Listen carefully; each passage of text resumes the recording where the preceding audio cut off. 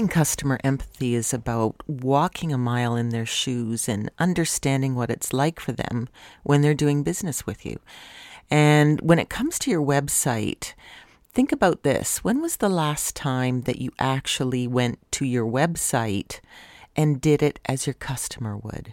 So often when we're sitting at our desks and we think, I want to take a look at my website and see how something looks, we just type our URL right into the browser and hit enter. And we do that because it's fast. Why would you want to go through the extra steps? But you need to, because you need to see where you're ranking in terms of search.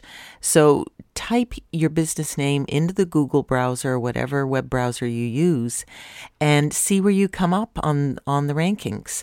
Because if you're not monitoring that, then that's an important piece of how your digital initiatives are going.